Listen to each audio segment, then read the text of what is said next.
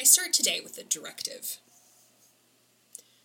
Think about the times that you have seen a dead body on the news.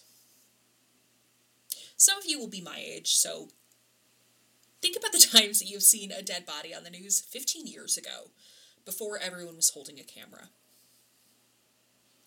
When did you see the body? What did the body look like? Did the body look like you? I have talked about the Christ that wants to kill you. I have talked about seeing someone die. Undoubtedly, though, there are different kinds of deaths. Different kinds of bodies. Think about when you see dead bodies on the news. Why are they there? What do they look like? What is the state of the body?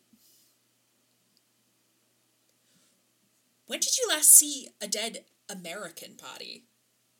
A dead British body? When did you last see a dead white body? And I do not mean a body covered in a sheet or in a flag-wrapped coffin. I mean a body, a bloody and mangled body, a body that has seen violence befall it. Perhaps I should clarify here. I am not talking about evidence photos. I am not talking about crime, or I am. But I am asking you to pan the camera out a little bit. I'm not talking about an open casket or a car crash. I am talking about the strategic spectacle of violence. The first time that I can remember acutely seeing a dead body on the news was in 2005 during the catastrophe of Hurricane Katrina in New Orleans. There were photos of bodies swollen with water and rot floating down suburban streets. Bodies by the side of the freeway laid down as they tried to flee and were prevented from doing so. There were photos of the dead abandoned totally by any governmental body with tarps thrown over them outside the Superdome. There were houses with "body inside" spray painted on them, from which those bodies would never be rescued or removed. I was 11 on September 11th, so maybe if I had been older, perhaps that would have been the first time. Perhaps the vividness of the Iraq War would have been the first time, although Americans were not permitted to see images of dead soldiers, even in their coffins. I wonder if I have ever seen images of dead white children. Certainly we have enough, gunned down regularly in their schools. Those pictures must exist. And yet, I don't think I've ever seen one. If you search for Sandy Hook on Getty Images, you will get 82 pages of images, nearly 5,000 images in total, but there's not a single drop of blood amongst them. There are 840 images of Columbine, but although they show broken glass and crying families, there are no bodies there. There is a famous photo from the 1995 Oklahoma City bombing of the firefighter Chris Fields carrying the body of 1-year-old Bailey Allman, one of the 19 children killed that day. Her head is bloodied and her shoeless feet are held at odd angles, but only Fields can see her face. There's another famous photo from September 11th, not of a child, but of a dead body. It's of firefighters carrying the body of the fire department chaplain Michael Judge, the first recorded victim of the terrorist attacks. He does not look dead, though. He is covered in ash, as is everyone, and he doesn't look specifically injured.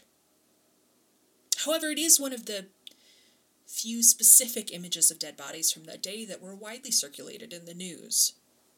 And when we see circulated photos of the dead body, it is always strategic.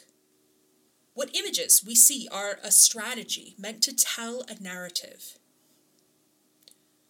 Social media can throw a wrench into this sometimes as citizens begin to record things, begin to act as journalists. It could become easy for the official narrative of the dominant culture to become a little blurry. Still, the news will show you some videos and images and not others. There is also a conspiracy culture that will start decrying the legitimacy of things. They will see a video, see it with their own eyes, and claim it is made by actors or by AI. For a passive viewer, for someone unengaged, it is easy to be swayed by the picture and image, by the video of the dead body, and the picture of the dead body is so specific as to be almost scripted. Though it feels cynical to say so, a dominant culture needs the dead bodies of the people they find disposable to be othered, to be made into object rather than person. To allow the dead body to remain recognizably human with a name and an unmarred shape is to give room for compassion to eke in from the viewers. Bodies that have been grievously injured can be shown to you, can be circulated, because in seeing that photo, you are seeing a body become an object and you can become numb to it. It is not a person, it has become a thing. So it is not a mystery that the bodies that you see on the news are almost never white or rich or even middle class. The United States will never show bodies of U.S. soldiers, but will happily show the bodies of Middle Eastern men to ensure the continuation of America's military efforts. Because if citizens see the bodies of Americans, they may start to question the legitimacy of war. There are exceptions, of course. Videos of American hostages can be shown because in seeing their deaths, their pain, their suffering, their bodies, this will reinforce the necessity of war rather than create moments that might question it. What is shown to you and is not shown to you is always intentional. The pictures that have found you are on purpose. Sarah Santilles writes in a 2018 New York Times article called "When We See Photographs of Some Dead Bodies and Not Others," that when it's common practice to publish photographs of war casualties from other countries, but not to publish photographs of war casualties from the United States, then the very fact of visual access to the dead marks them as other. Likewise, if the refusal to publish images of dead American service members is a sign of respect, then the willingness to publish photographs of other people's dead bodies can be read as a sign of disrespect. The term "the lesser dead" may be familiar to fans of true crime. It refers to the victims of crime that are not of priority to the police. Black, Indigenous, brown people, poor people, addicts, sex workers. The phenomena of missing white children and white women being spread sensationally across the news while black children are almost never mentioned is an example of this. These people are the lesser dead. Their death is of less priority, less importance. Their dead bodies less shocking because we have been taught to see them, to expect them, even. The world was radicalized by videos and images of Black Americans murdered by the police in 2020, of the murders of George Floyd, of Elijah McClain, Michael Brown, Eric Garner, Tamir Rice, Ayanna Jones, Philando Castile, Alton Sterling, of Breonna Taylor, of the countless others. But we were also simultaneously inundated by images of death, of the dead body, of the body beaten, the body subject to violence, the body left in the street as spectacle. We were inundated with videos of screams, of cries, of gasps for air. In her article, Santilles continues, "If we are rarely allowed to see photographs of dead American soldiers in the news, then what does it mean that we can routinely view in every major media outlet images and videos of Black Americans being killed by the police? Images both those we see and those blocked from our view, send messages about whose lives count, about whose lives should be mourned, about who belongs to us and who does not. How do we grieve bodies we aren't allowed to see? When we see a dead body, it is strategic. Do these images shock you? Do they radicalize you? Do these make it real for those of you who couldn't see it before? Do these images establish a truth, a true depiction of events that cannot be bent? Are these shared to express hurt or express rage? Are they a call for retribution or justice or violence? Do you think that these images feel different for those who have bodies that look like those being brutalized? Does seeing the image make you realize that for the first time? Do you need the photo? Do you need to see it? And if not, who does need to see it? In Regarding the Pain of Others, a text I will quote liberally here, Susan Sontag writes that photographs of the victims of war are themselves a species of rhetoric. They reiterate, they simplify, they agitate, they create the illusion of consensus. Though her text specifically discussed photographs of war, I will ask us here to let it refer to just state violence at large, as there are so many instances we see photographs of the dead that do not fall within the narrow confines of war. Sontag writes, "Who are the we at whom such shock pictures are aimed?" That we would include not just the sympathizers of a smallish nation or a stateless people fighting for its life, but a far larger constituency. Those only nominally concerned about some nasty war taking place in another country. The photographs are a means of making real, or more real, matters that the privileged and merely safe prefer to ignore. I write all this because I feel like I am currently drowning in photographs of the dead, of the dying, of those who are screaming for help and screaming for God. It is November 2023, and I cannot stop looking at images and videos of Gaza posted by Palestinians on social media. I think sometimes of the miracle of seeing it, of being allowed a window into this reality beyond the absurd obfuscation of the West, of even the most liberal media outlets here constantly begging for my sympathy for the state of Israel. I have seen more photographs of dead children this month than I have in my whole life. I have seen more dead children held up before cameras, laid out in front of people during press conferences, carried through the street, wrapped and then unwrapped for identification by their screaming parents. And imagine having to hold up the bodies of children to beg for any compassion. Imagine being denied even a moment of grief in a time of such profound loss and profound horror. In an article for The Defector called "Bearing Witness to Gaza's Grief Shouldn't Feel Like a Radical Act," the editor Samir Khalif writes, "When I share a video of a shell-shocked Palestinian child in a mask of blood or a street turned to rubble, I do not do so in the belief that it will be the one irrefutable example of Gazan horror that prompts a ceasefire and ends Israel's occupation. The limitations of posting online are quite obvious. There is nothing to win. But still, there is a purpose to carry a share of the grief. Sharing these photos feels like the only way to acknowledge these killings in a moment where many perceive them only as numbers in a news article. The inconsolable parent holds up their dead child in front of a camera. Others share the video to show that they, the parent, the dead child, the other Palestinians off screen, are worthy of being seen. The lengths they go to push back against their dehumanization is an exercise that erodes dignity. As Hala Alayan wrote in the New York Times, there is something humiliating in trying to earn solidarity.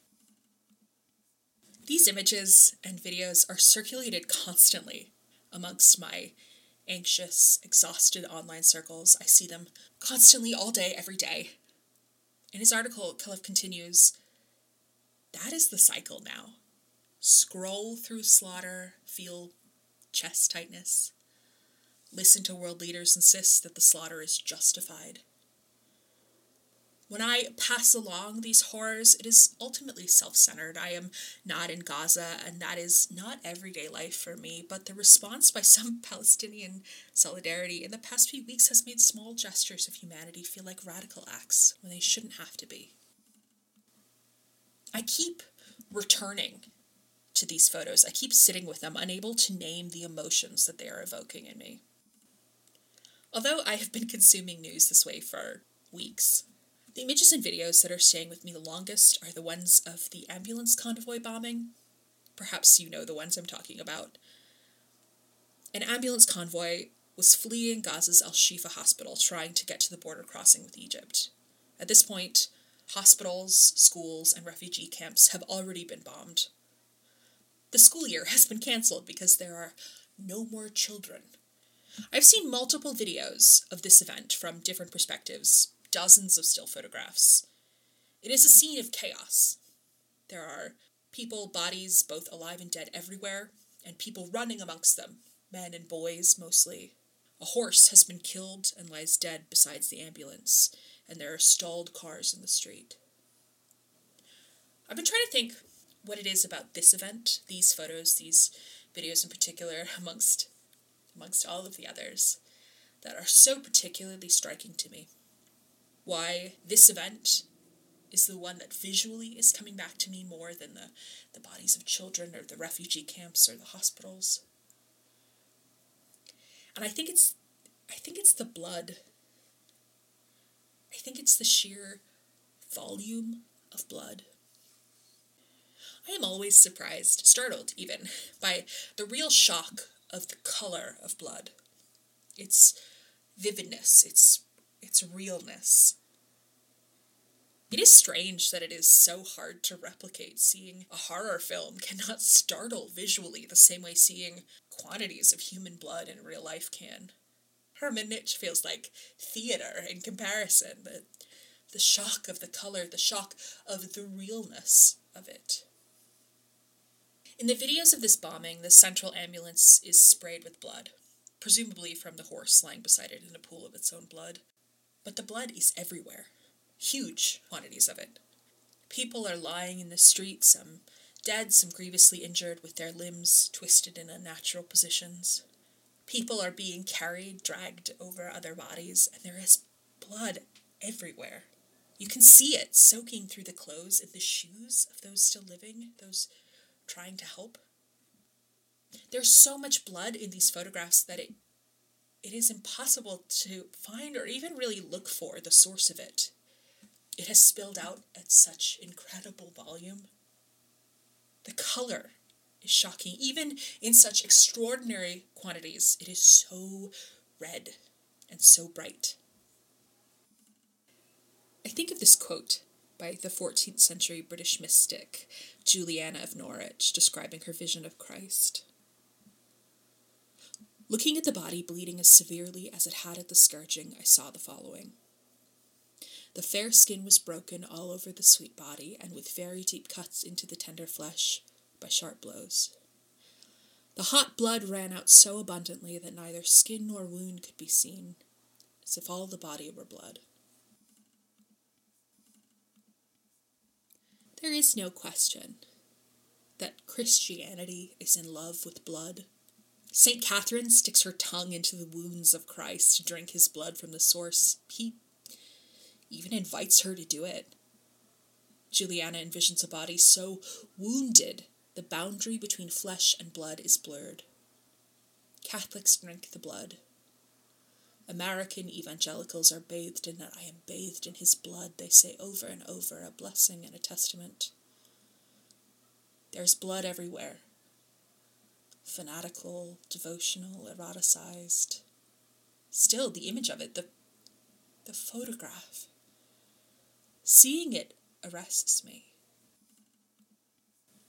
Of all of them, these lovers of blood, America's Christ is surely the worst. He is starving for it, insatiable, America's Christ only wants death, his followers love death, their own deaths, so that they may finally be free of a world they cannot, or more likely will not, love or care for.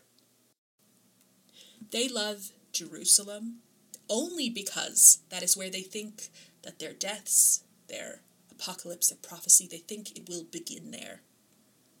The recognition of them as individuals who are better, holier, purer will be made universal, while all others suffer. The trumpets will sound in Jerusalem, and they can go home, while the rest of us suffer in ways unimagined. They have no greater love than the apocalypse. They have no greater love than the moment they will be chosen and others will be cast out. They love Jerusalem. They hate Jewish people. They hate any person who looks like or spoke like or lived where their Christ lived. They do not look at the images. They do not see the pictures. And even if they did, it would only affirm their own holiness above all others. America loves Israel and hates Jewish people in turn. Evangelical Christians love Israel and they hate Jewish people. The American government is funded by evangelicals. It loves what they love. And what they love is the idea of a world where others suffer and they can go to heaven. And there is nothing complicated in this devotion. America loves evangelism and money and oil. And there is no version of those things that does not come from violence, from intentional and strategic violence. I've been thinking of a passage from Judith Butler's very good 2006 book, Precarious Life, The Powers of Mourning and Violence, in which they write about the frustrating conflation between any critique of the state of Israel with anti-Semitism. And I should note that they write this as a Jewish person. Butler writes, "It is probably fair to say that for most progressive Jews who carry the legacy of the Shoah in their psychic and political formations, the ethical framework within which we operate takes the form of the following question.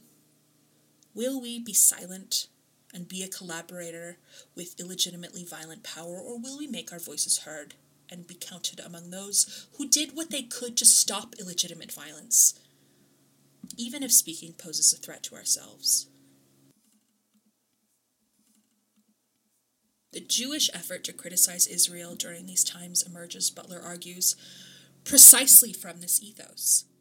And though the critique is often portrayed as insensitive to Jewish suffering in the past and in the present, its ethic is wrought precisely from that experience of suffering, so that suffering itself might stop, so that something we might reasonably call sanctity of life might be honored equitably and truly. The fact of enormous suffering does not warrant revenge or legitimate violence, but must be mobilized in the service of a politics that seeks to diminish suffering universally, that seeks to recognize the sanctity of life, of all lives. I am not Jewish, and I cannot speak to a Jewish experience, but I am American, and I am British. I am a citizen of both countries, and I know what it is to be from two places whose violence, whose greed and colonialism is absolute and never-ending. I know there is no argument in which the side of the colonists will be the correct side to choose, and the pictures and the videos are flowing out and unending, and the blood is unending, and it is not a difficult situation. It is not a hard side to choose. There is no other side. Susan Sontag writes, "Look, the photographs say. This is what it's like. This is what war does. War tears, rends. War rips open, eviscerates. War scorches, war dismembers, war ruins." But it isn't a war when only one side has an army. It is only annihilation. It is torn and rended and ripped and eviscerated, but it is not a war, and it cannot be framed that way.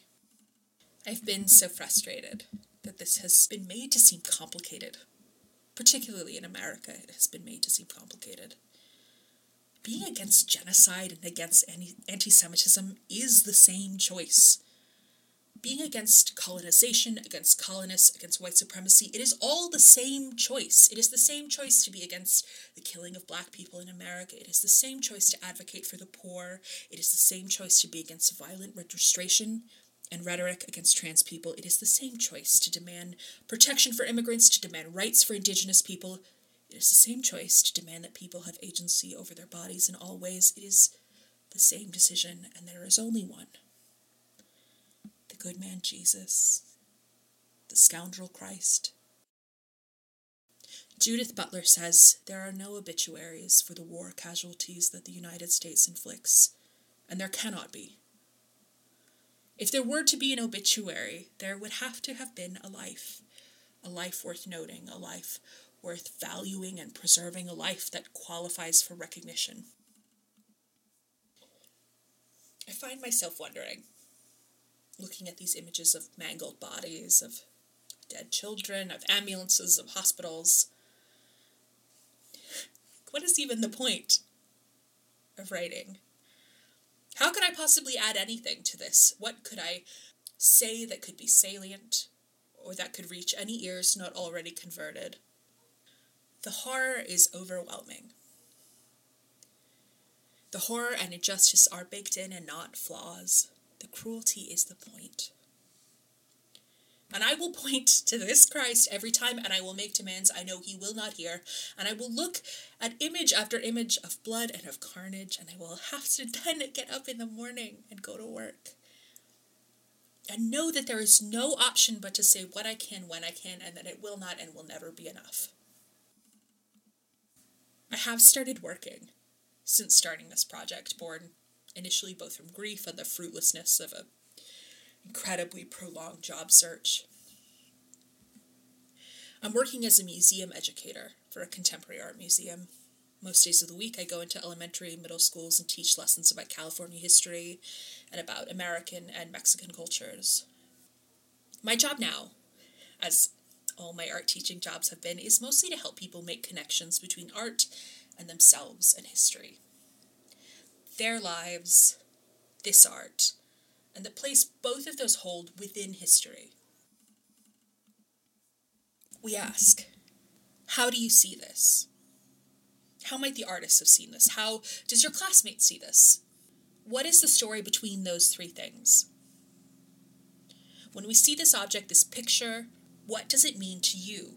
What does it mean to your community, to history? What do you learn from it? What does it tell you? And I have the extraordinary privilege of spending my time listening to children puzzle these questions out. They're always good at it. They're always quick to draw a line between points. And now, after these lessons, I go home or I go back to the office at the museum and I stare at my computer as image after image of the bodies of children the same age, younger, so young they haven't yet been named, that have been torn to shreds. Children carried by their parents in plastic bags. Children carried through the streets. Children now parentless, comforted by strangers. As I write this, more than 10,000 people have been killed in Gaza. More than half of them children. The number will only get higher. A child is killed every 10 minutes, and that statistic doesn't even count those buried under rubble or those who are dying of hunger or thirst.